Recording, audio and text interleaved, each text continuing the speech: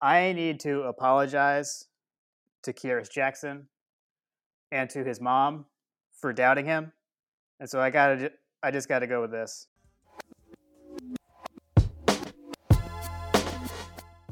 Welcome to My Gotta Podcast. I'm your host, Jim Wood.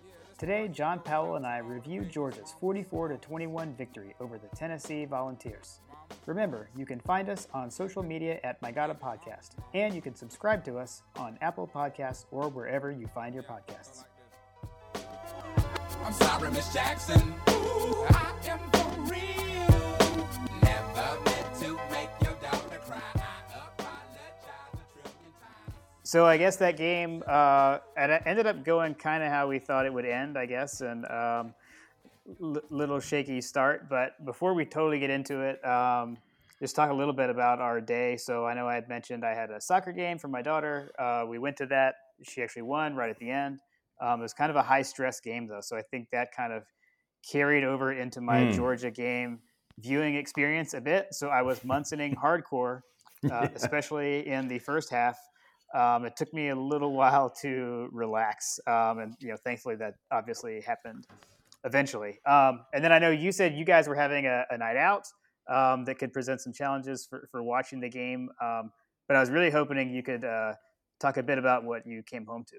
Yeah. What I came home to was I didn't actually come home. We actually ended up watching the game at the restaurant that we were at. But most importantly, congratulations to Lily. Glad she won. Thank you. But yeah, so we ended up watching the game, and unfortunately, we had real bad weather here in Atlanta in the Marietta area, so there was a lot of interruptions. So not only did I have the conversations going on at the restaurant that we were trying to participate in, my wife's birthday, our friend's birthday as well. So the couple we were with, I was trying to be engaged, but also at the same time, like had one eye on the TV that was to my right and one eye on the conversation kind of thing. And then every so often we would be talking and I would hop up and just be like, yeah. I've never done anything like that ever. Yeah. So between the weather breaks and, the signal getting cut out at times. And then at the beginning of the game, I was trying to support my wife's birthday wishes since our plans completely got torpedoed this Sunday, this weekend. So with the rain, I was trying to make sure that she got some birthday wish. Shout out, Lindsay. But happy birthday! Happy birthday! Yes. Well, soon. Almost the 13th. Yeah. But yeah, so it was a good experience for me though. I really enjoyed where I watched it at. So I may try to go back there actually. We went to Max Chop House in Marietta, not a sponsor yet. But then when you got home, what happened? Well, after the game at night. When we got home, that was pretty fun. Yeah, so we went up and tried to tuck my son in. Try to give the kids kisses after they, they're obviously asleep, but you try to tuck them in or whatever. And I went into my son's room, and he was actually listening to our podcast, which was pretty freaking phenomenal. And I knew that he was listening to it. Like here and there, he'd make comments to me about things. He really likes podcasts in general and likes to go to sleep to them. So the fact that our podcast has bumped out Science Versus, Business Wars, Sports Wars, like the podcast that he really enjoys, and so now our podcast is his number one right now. It seems like. So I was pretty jacked about that. He happened to be listening to the interview with George Foster this evening, so I'm pretty excited about it, and it gives me hope that I'm doing this for fun, obviously with you, Jim, and anybody else that wants to listen. But my son enjoying it is pretty awesome for me. Absolutely. My kids enjoy listening to us at half speed so that it sounds like we've had way too many drinks. They find it to be hilarious. So maybe if we talk really slow, it'll make you sound like you have liquid that makes you feel different. Right. If you drink it. Nice. Awesome. All right. Well, let's run through our predictions that we made in our preview show and see how we did. So first up, we had over under 3.5 tight end catches. You took the over, which was correct. I went the Boom. under just to be different. I did say that I thought it would be the same, but that doesn't matter. I went under. You were right. I was wrong. And that was awesome. And we even had a tight end. Actually, no, wait, it was fullback, right? Carter was fullback. So never It mind, was that a fullback. So we'll get to that. We had one of the listener questions. I threw that into our picks because we didn't make as many this week. Was around, would someone else emerge as a receiver beyond Pickens and Jackson? And we both kind of took roundabout ways. I actually said look for a big breakout game for Pickens this game. That didn't happen. But so I'm going to give this one to you because you said let's look for a tight end to emerge. I would say that was definitely closer. And I like what McKinney did, actually. This was our first chance to see McKinney in action, and I thought he looked really good. Yeah, absolutely. I think the tight end is actually going to be a foreshadowing for the the Alabama preview. But yeah, it was the tight end coming on board was key for us, and I think that as dog fans, we've been missing the tight end. So seeing Monken working in these talented players that we have is really encouraging. And like I said, especially as we continue to roll forward, where we're probably going to need those big athletic tight ends. Absolutely. Yeah, and just looking at it, I mean, McKinney was the second leading receiver at 2 catches for 47 yards. So he was right there, number 2. Yeah. So only other prediction, obviously, was the score. I went 33-18. You went 38-16. We were both pretty close. We both felt like, although I got all worried and saying that I wasn't sure if we would cover or not, we certainly covered. And I don't know if you saw Stetson Bennett even said in the post-game press conference, well, we covered, so that's good. So he was worried about it. The mailman follows the line, so that's good to know. Exactly. But to me, like it really, I think, panned out basically like we talked about, right? There was no objective reason to think that it should be a game. We felt like Georgia was the superior team and should win. But I made the any given Saturday, 18 to 22-year-olds, and I'll now add snap the ball over the quarterback's head on the second play of the game. Right, I mean that's what was keeping them in the game, right? So all the miscues, turned it over on downs twice, all the silly things. That's essentially why they were in the game, right? I mean, without that stuff, like you said, we win. We won it running away anyways. Imagine if we didn't do that stuff. Yeah, it could have been really ugly. Yep. If we gave him 7 points, left 7 points on the board on the goal line. I guess, yeah, it's all over the place. Like I said, it could easily be a shutout. Yep. A couple of things on the environment, I would say. So one, I think that the crowd definitely did bring it. I actually heard on Bulldog Brunch today, Jeff Dantzler mentioned that Tennessee was complaining that there's no way the fans were being as loud as it was in the stadium. And really? They were accusing, they apparently were accusing like our operations of pumping in more crowd noise than you're allowed to. And they actually sent a technician up into our booth to watch our team, I guess our game day management team, like do their job because they didn't believe that we weren't. So, but it turned out the fans were just that loud. So that's pretty awesome. Wow. Where was that at? I don't know. I didn't see that. Yeah, I heard it on. So shout out to friend of the show, Jeff Dantzler, who was on our My God a Podcast Stories episode last week.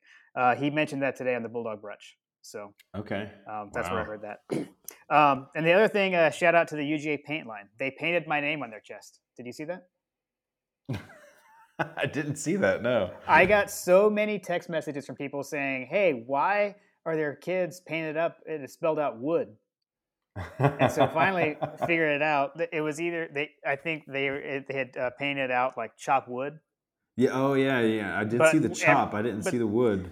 Yeah. So that was the thing. Is like they kept showing like when they would make it on TV, you would see one or the other. So I had a bunch of friends texting me like, "Hey, the paint line is painted wood. Why is your name on TV?" So anyways, big fans of the podcast, the Spike Squad. obviously. So I don't know. Those are kind of my general observations. I don't know. Do you have anything general before we hop in to kind of review the offense? Um, no, nothing necessarily, but I did think that the fans being a factor was pretty cool, and having these home game advantages, at least Pruitt didn't come out and complain about the crowd noise like some other reptilian geared people have been. The Yes, clown Dan yes. Mullen.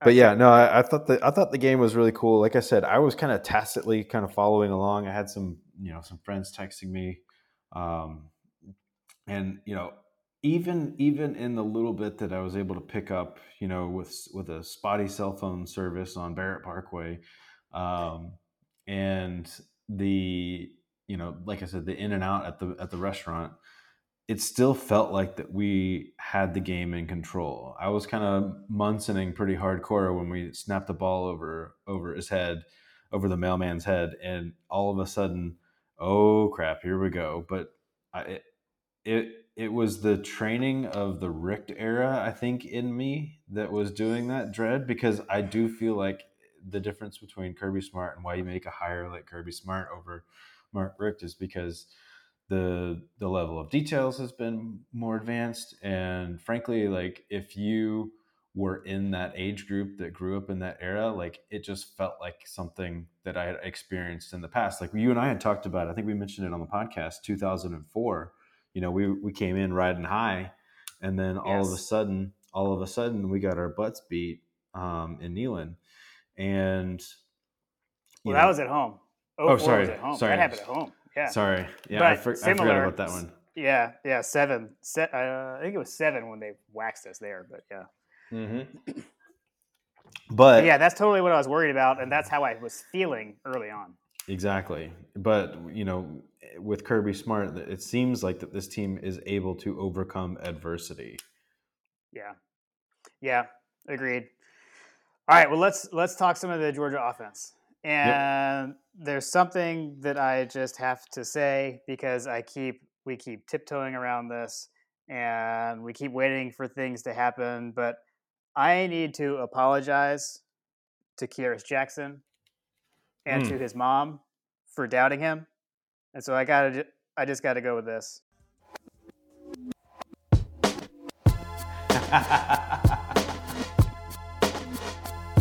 Yeah, this one right here goes out to all the babies, mamas, mamas.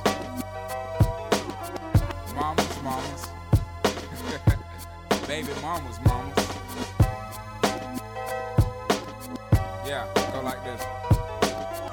I'm sorry, Miss Jackson. Ooh, I am for real. Never meant to make your daughter cry. I apologize a trillion times. I'm sorry, Miss Jackson. That's amazing. That's awesome, dude. I'm sorry, Miss Jackson, and I too am sorry because I did not see Mr. Jackson coming through the way that he has. I think we all knew that he had the ability to, much like frankly, Pickens, Landers. We got a lot of talent in that wide receiving core, and Kyrus.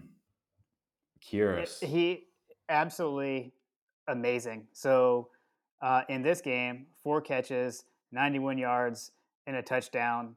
I mentioned before, like in a previous podcast, that it was starting to look like Kyrus Jackson was the guy.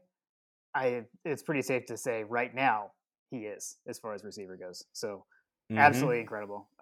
19 catches, 300 yards, and a touchdown on the season. He's by far a leading receiver, and he is just playing like it. He's getting open. He's catching the ball. He's clearly has a connection with Bennett, but I think it Yeah, goes beyond just that. I mean, he is just balling out. yeah. Mr. Jackson is definitely earning himself some NFL attention when the chips fall and everybody looks in retrospect in the season. Fingers crossed, Yep. everything continues the way that he's going. And holy cow, dude! And speaking of the passing game, just in general, I mean, the biggest thing that to me, in my opinion, of how odd it is that a player like that that's dominated, he's only got a touchdown. Yeah.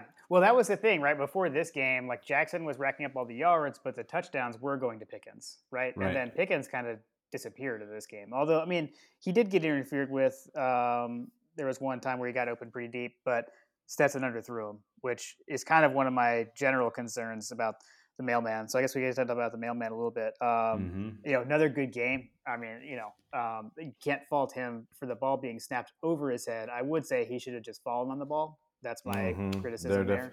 There definitely could have Um, been some more going on there for sure from Yeah. a number of folks. Right.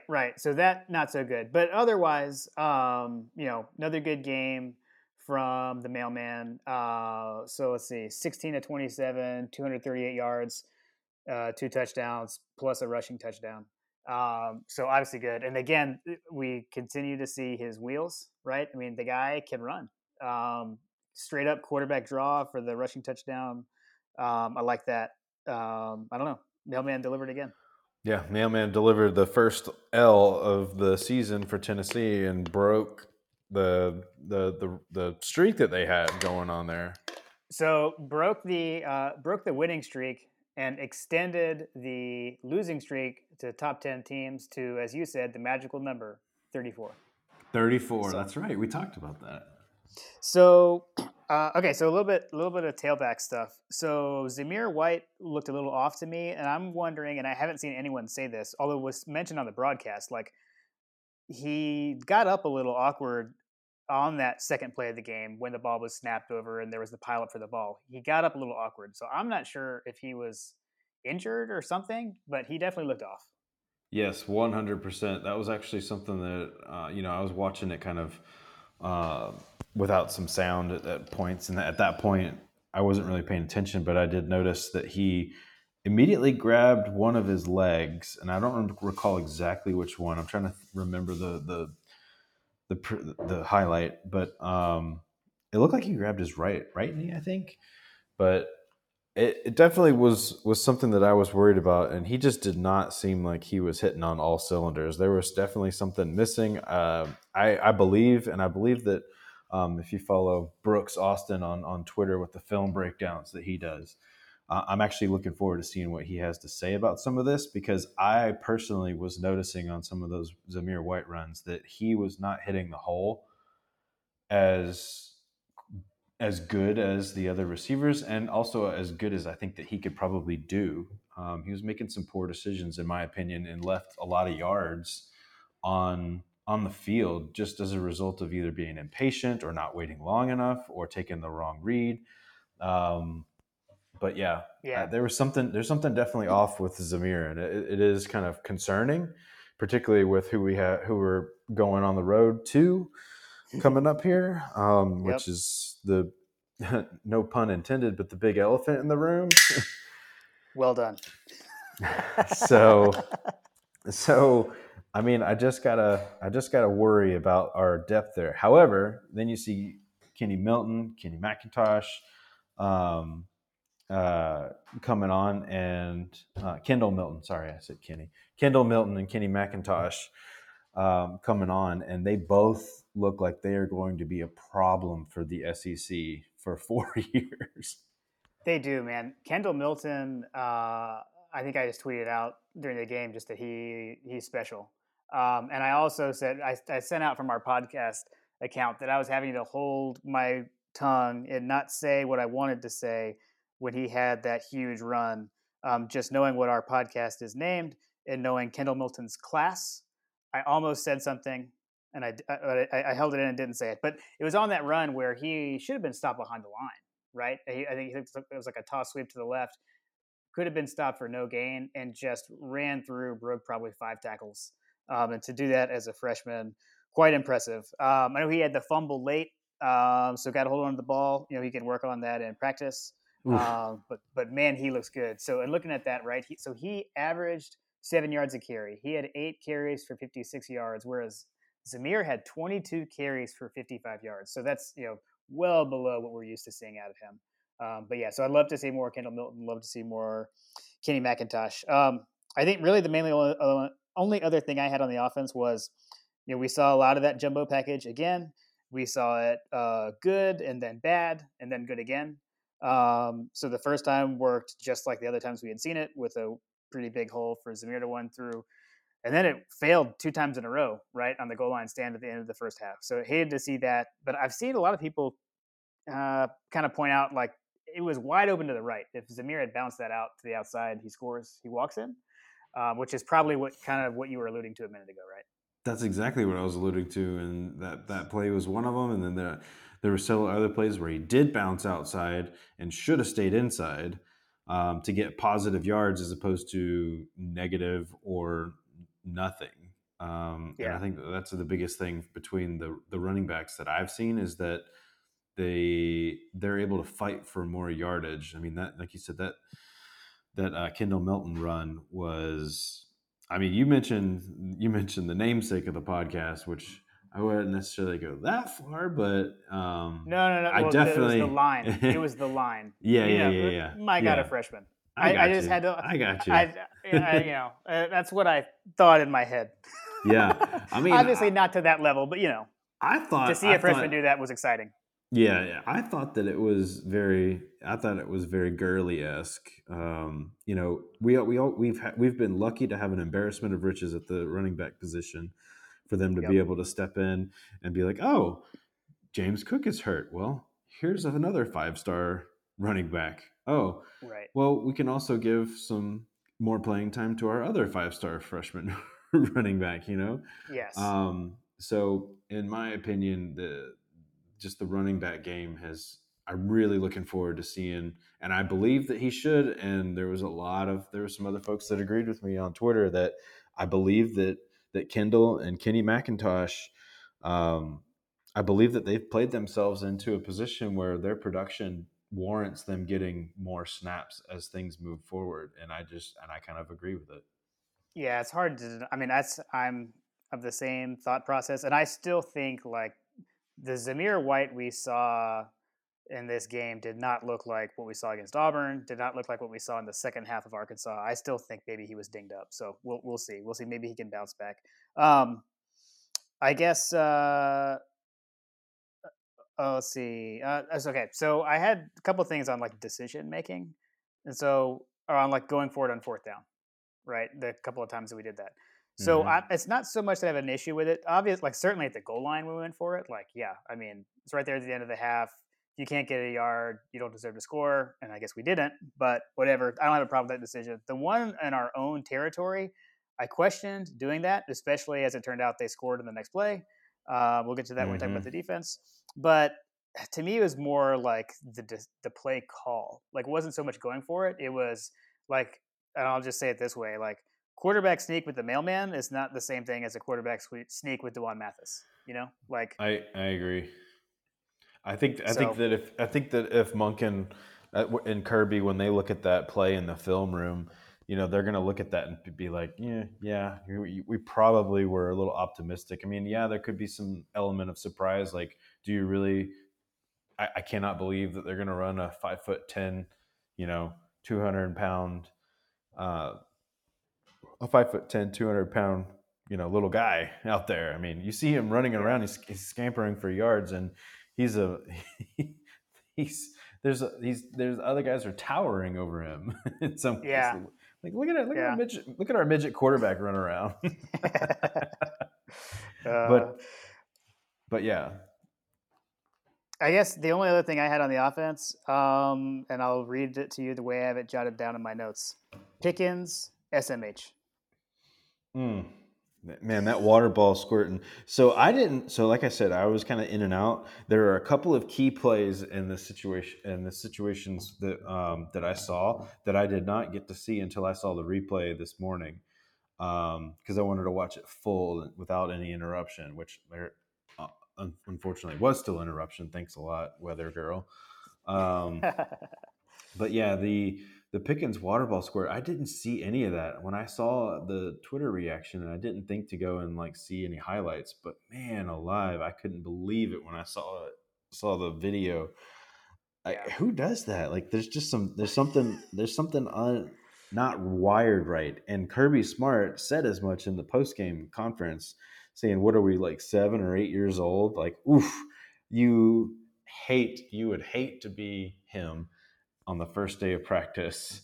I imagine that Mr. Pickens is getting a very familiar with the steps at Sanford Stadium.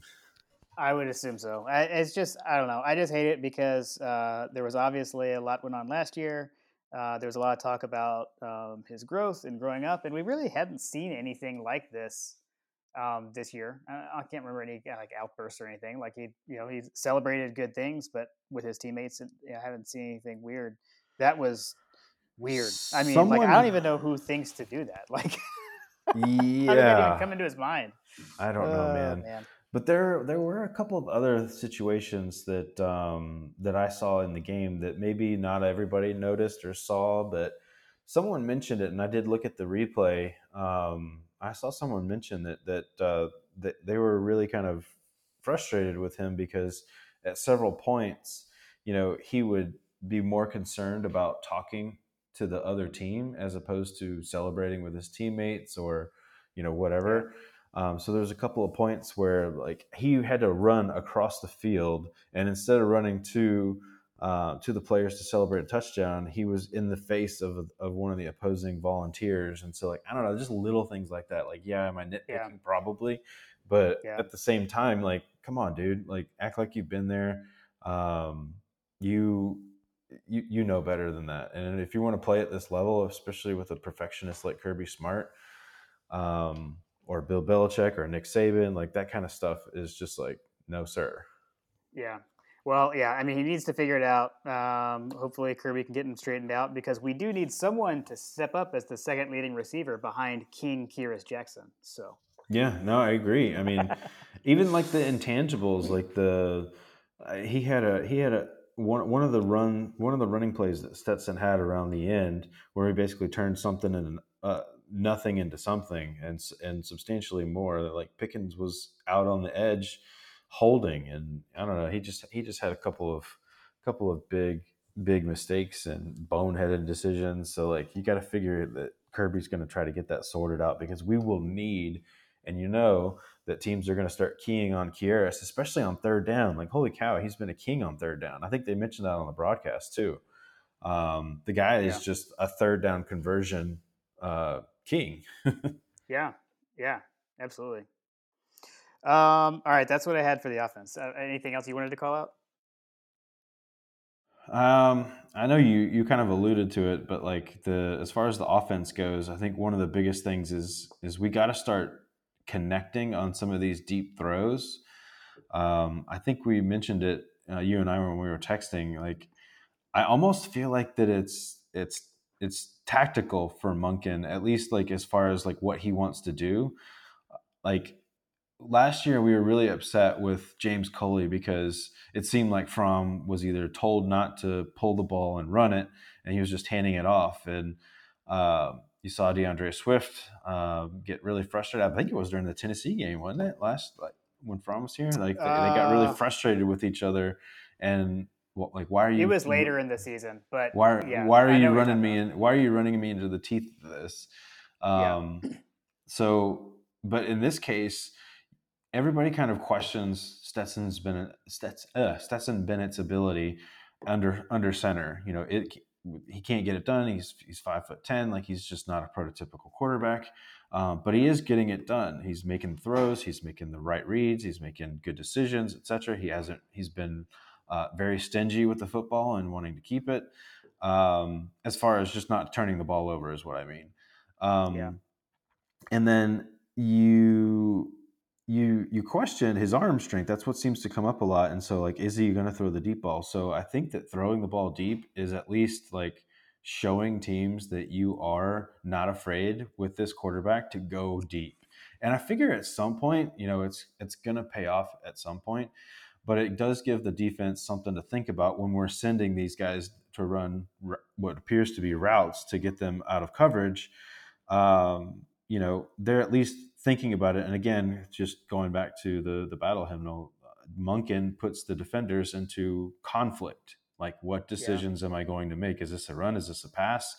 Well, they threw it 60 yards down the field last series. I better at least cover this guy. And then all of a sudden it's a run. And, we're able to open up things with the running game. So I do think that there's a little bit of strategery going on there.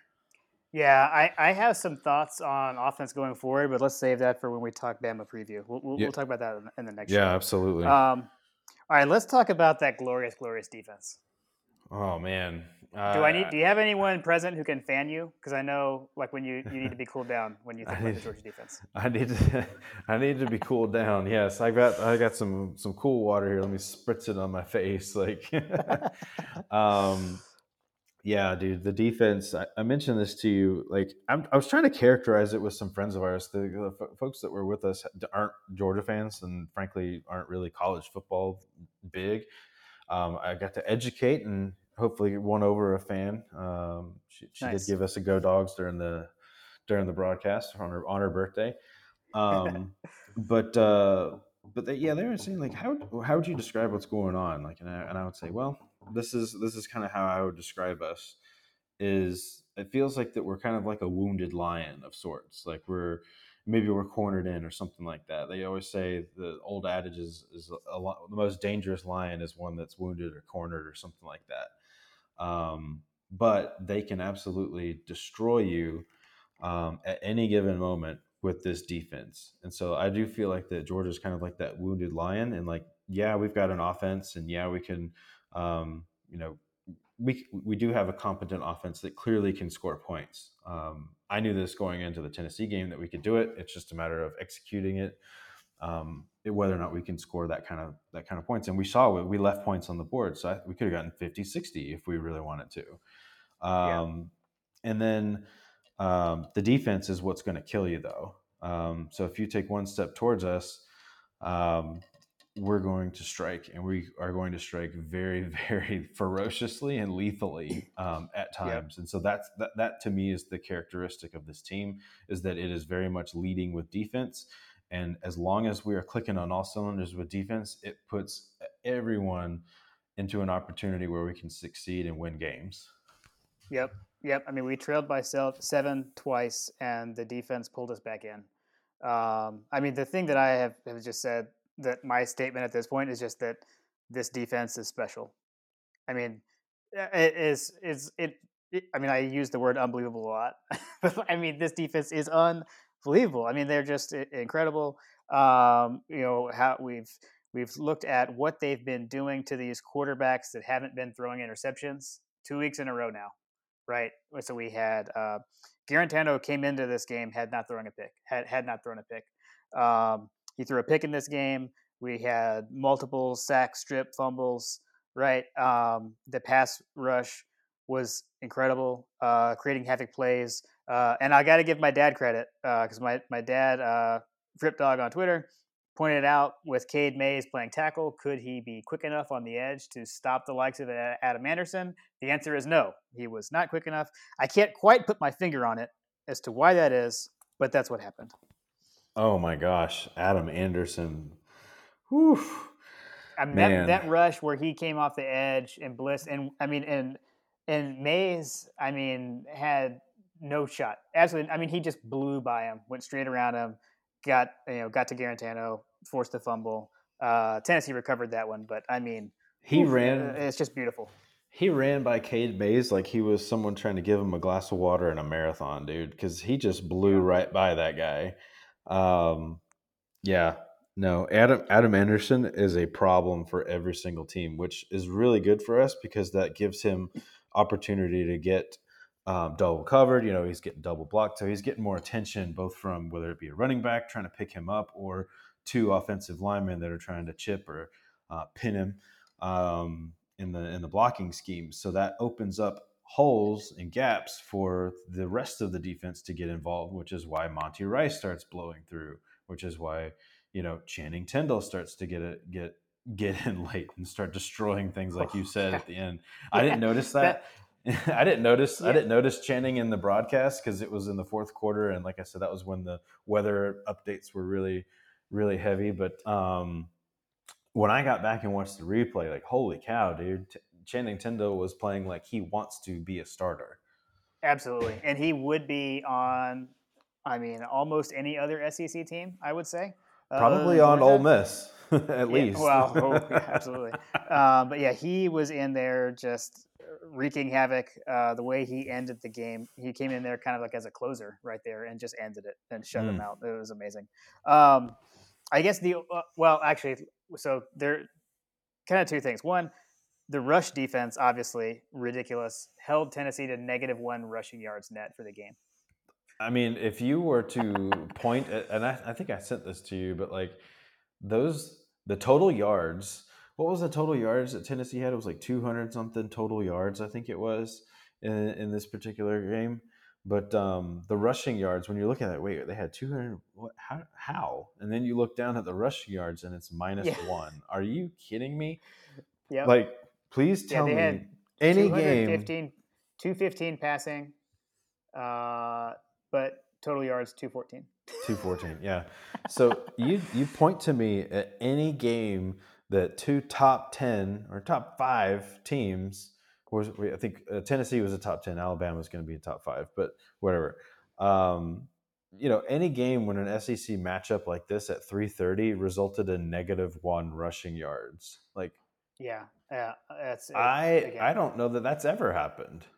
Yeah, that was crazy. Um, but then, so the pass defense struggled, a bit. Although I'll say, here's what I'll say about that. Well, let's see. I mean, so for the points that we gave up, right? So the offense gave up 7 points. So then the defense gave up 14. I would say, right? So the first touchdown there, though, I think if I'm getting my order right, was after the turnover on downs, right? So that's offense put the defense in a bad place by not getting the first down on fourth down. First play right off the bat, the deep ball beat DJ Daniel. Friend of the show, George Foster, was not shy in his words on Daniel and his ball skills when the ball's in the air. I'm too small and slow to make a comment on something like that.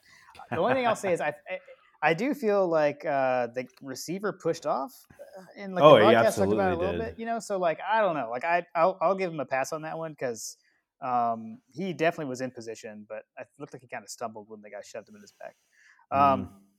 And then the other one, that drive, there was a 15-yard penalty on George Pickens on the sideline, right? And that put the defense in a bad spot. So, again, I'll give him a pass, but still going to have to shore it up. We'll talk about for next game.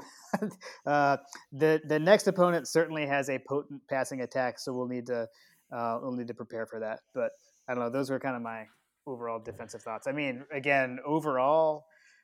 Again, I'll just use that word special. So we are watching a special Georgia defense right now. Yeah, unlike, I would say that this defense is even better than the 2005 defense, which was really good. We took over games with the defense, so that's really, these guys feel like that they are much more potent at creating a lot of havoc and turnovers and sacks and things like that.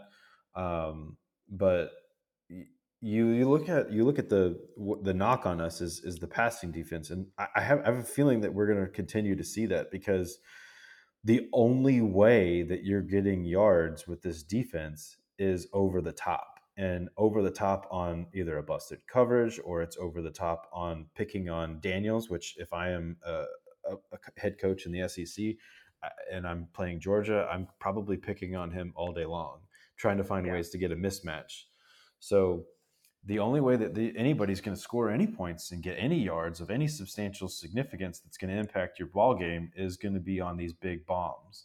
Because if we catch it in front of us, number one, we're probably going to have multiple people attack you violently, and if you get it in front of us, we're basically going to meet you right where you catch the ball, and we're immediately going to tackle you. This team is very sound at tackling, and as you go forward, that's going to be super important and crucial against Alabama, because they didn't look very good tackling, and they got a lot of points scored on them. Yeah, true. I guess the other thing I did forget to mention, the last touchdown pass that Garantano threw. I got to give him credit. Like, that ball was Great beautifully throw. thrown. Yeah. The coverage was, I would say, the coverage was good, and that one was on Campbell. Campbell had good coverage, just incredible throw and great catch. And to get the feet in bounds. The ref thought he was out, but he was in.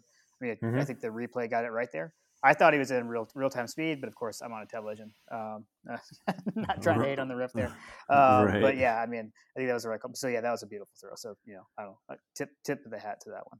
Yeah, and so I think that, like I said, the biggest way that you're going to move and get points on this Georgia defense is you're going to have to go over the top. And when you do that, you put yourself into scenarios where you do get run down by an Adam Anderson and make bad decisions and throw it to one of our defensive backs.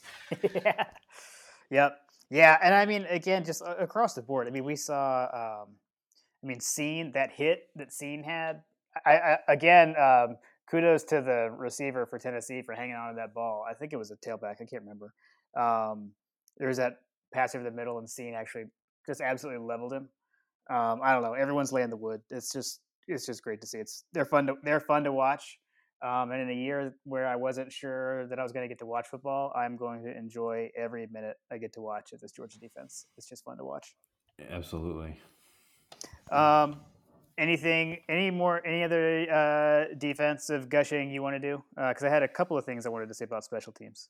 One thing that did come out up to me on defense, aside from the ones that we already talked about, was Stokes. Stokes got involved. True. Yep. Yeah. Well, yeah, he had the pick, right?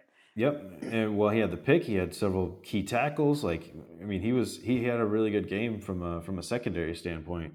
But he was one of the players to watch, and we haven't really heard his name called all that much. And so it was really good to see Stokes get involved in the action on defense in a big game-changing type way. Yeah, and I always love to see when the pick is a direct result of pressure. I think it was Stevenson had come on a blitz on that play. It was was hitting Guerin. Well, although I don't know if you saw, many people were referring to them as Guerin turnovers by the end of the game. Yeah. So I saw that on Twitter. I like that. So yeah, so Stevenson forcing the Guerin turnover, poor throw to get the pick there. That was awesome. Yeah. I guess my few notes on special teams. So one thing with the field goals that Podlesny hit, I even made the statement leading up that maybe may not be as consistent, or I didn't have as much confidence. I think I said consistency from distance, right, as compared to Rodrigo. But he sure, I guess I still don't know about consistency, but he's got the accuracy. That 51-yarder was amazing. It would have been good from further out. The kid's got a leg, and I know you don't like it, but I might have to call him Hot Pod. I don't know. You got to come up with something that's going to be better, because I actually yelled Hot Pod when he made that one. So if you can come up with something better, I'll switch. But for now, I'm calling him Hot Pod. Okay, so that's the challenge. That's the challenge we have at our disposal. You, dear listeners, help me come up with a better name for our beloved bomb kicker. And then Camarda just continues to impress. I don't know, his punts. He has gotten so much. The improvement for him is night and day from last year to this year. He's just been so consistent with a big leg and pinning him in. It's been and he didn't punt as many times. We didn't have to punt a whole lot as much this week. Oh man, I think that he is not. The punting. The Ray Guy watch list is not exactly high on most fans' lists of things to look, but I believe that if he is not on the watch list, he should be, because the guy is basically, I don't think he's kicked it poorly at all in any game. Like, he's averaging punts, kicking punts inside the 10-yard line. So he averaged 56.5 yards per punt this game. So he had 2 punts, a long of 64, average of 56.5. He is killing it. I definitely agree on that Ray Guy watch list. He should be there. And then the last thing I had was, one other thing, obviously, again, Kenny Milton returning the ball, good again. Love that kid. Kenny McIntosh. I'm mixing our running. You did that earlier. I was doing it. Yeah. Kenny McIntosh. McIntosh in the return game still good. And then in the punt return game, so Kearis Jackson had kept us from. It was a lot of those hidden yardage plays, right? Where he's coming up and catching the punt and not letting it roll. Now, it nearly gives me a heart attack. It's stressful to Oh. watch, like every time it happens, because I'm like, the ones that he did were kind of like, I'm not sure you should touch that ball. But like, generally, it ended up being a really good play. Like, it could have rolled, who knows, right? 5, 10, 15 more yards if he didn't do it. And he never fumbled it, right? So, I mean, Oh, you they knock were, on they wood. were good Knock plays. on wood Yeah. right now, All right. Jim. I just knocked on my head. My last name's Wood. I did that. But yeah, I mean, again, Kyrus Jackson making plays, not only on offense but special teams as well. So that was really cool. Yeah, no, special teams is special. Recurring theme, cosine, defense, special teams. That's going to make us very dangerous. Nice. One thing I forgot to mention to call out, shout out Trey Hill for the magical fumble recovery that he had in the game. Oh, my goodness. Hey, there's a ball in your breadbasket. Why don't you grab that thing? It's pretty heads up play. Heads up play. I love that. Nice fumble recovery for the big fella. Had some trouble snapping early, but stayed in the game. They didn't take him out, didn't switch centers, and had a nice fumble recovery later. So that was nice. And that is something that this team, as a coaching staff, both on the offensive side and the defensive side, they're giving kids opportunities, and they're going to continue to give the kids opportunities even if they make mistakes. So that's where you like to see guys like Burton progress. You want to see Pickens making better decisions and just getting the entire offense up to the talent level and get that talent disparity on a play-by-play basis. I feel like we win most matchups in that regard. All right, I don't know. I think I don't know. Time to close the book on that one. Like I said, it kind of went. I don't know. Went kind of how we thought it would. Right? Didn't think there was a reason for it to be close, unless we messed some stuff up, and we did mess some stuff up. But by the end, it wasn't close because we'd cleaned it all up. No, it wasn't. Found myself in the third quarter really kind of looking ahead to Alabama. Really, like, hey, what's going on with that Alabama game? Are they going to be undefeated? Is game day going to be there? Which as of recording, we know. So game day will be there. So even in this podcast, I'm sitting here recapping some of my thoughts and things that I've said. I feel like I myself am looking ahead to Alabama, even as we talk about the Tennessee review. So here's the thing. At this point, you're not looking ahead. I felt like we did a good job of not mentioning Alabama when we did our Tennessee preview. And we didn't even mention them, and I had to edit it out or anything because I would have had we, but we didn't. We didn't look ahead. Clearly, by the end of the game, it certainly looked like the team hadn't looked ahead. So we've made it through the first 3 weeks of an SEC-only schedule, and both teams have to deliver this number 2 versus number 3 matchup game day there. We're going to have a lot to talk about this one. Mm-hmm. Yes, sir. All right. Well, before we close, I did something I said I would do was that if our listeners out there leave us a review on iTunes, I guess Apple Podcasts, we're going to start reading those on the show. So I'm not going to run through all of them. We'll get to them. We will get to them eventually, but I was going to pick maybe a couple here. Family Feeder says, quality content and great storytelling. Feels like I'm listening to good friends and family on my back porch. So I tweeted that one out. I feel like that's kind of what we're going for. That's what we've been going for. Yeah. Absolutely. Let's see. Got another one from DS Bike Boy. True dog fans. These guys cover a lot of ground from the proper perspective, the dog perspective. If you are a UGA fan, it's a good listen. So thanks for that one. Appreciate that as well. So those are a couple. Oh, actually, you know what? I got to get this one. The title of this review is So Good! ! And then it says, love that John Powell. I mean, come on. Come on. Gotta get, come on. Like, we don't like both hosts? I mean, I don't know. So that one's a little questionable, but it's still 5 stars. So I have a feeling appreciate that one as coming. Well. I have a feeling that one's coming from the Powell household. Awesome. All right. Well, we'll continue to do that. So again, it definitely helps us out for listeners. If you like what you're hearing, would love for you to go leave us a review. 5 stars, obviously, out there on Apple Podcasts. And again, as you've just heard, if you leave a review as well, leave a comment there, we will read it on the show. Actually, how do we not mention this? Shout out to Jeremy Pruitt for his face covering. That was quite interesting. We missed. Looking like ET out there. We forgot to mention that. That was. No, it was Cornholio. Oh yes, yes. He looked yes. like Cornholio out there.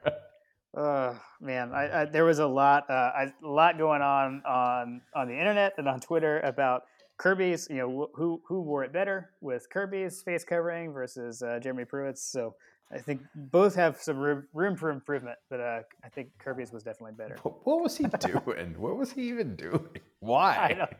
don't know. It actually was somewhat similar to the Georgia fans that were wearing the cones.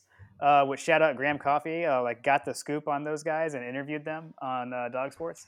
It was kind of similar to that effect, just the kind of cone, dog head cone thing, veterinarian dog cone. But I Exactly. feel like that's kind of what Pruitt ended up getting. So He looked okay, like- now He looked like What? he looked like his mom told him to make sure it didn't fall off, and he's like, "Fine, I'm gonna pull it over my head so it can't come off." it made no sense. It was high in the back, like on the back of his head, and then low in the front. Like I think it's supposed to be the opposite, Jeremy. You need to get up over your can't nose, and it can stay low in the back of your head. I don't know. That was that's hilarious. All right, well, let's close the book on Tennessee. So thanks everyone for listening, and we will be back later in the week to preview the big one with Alabama. All right, John, go Dogs. Go Dogs.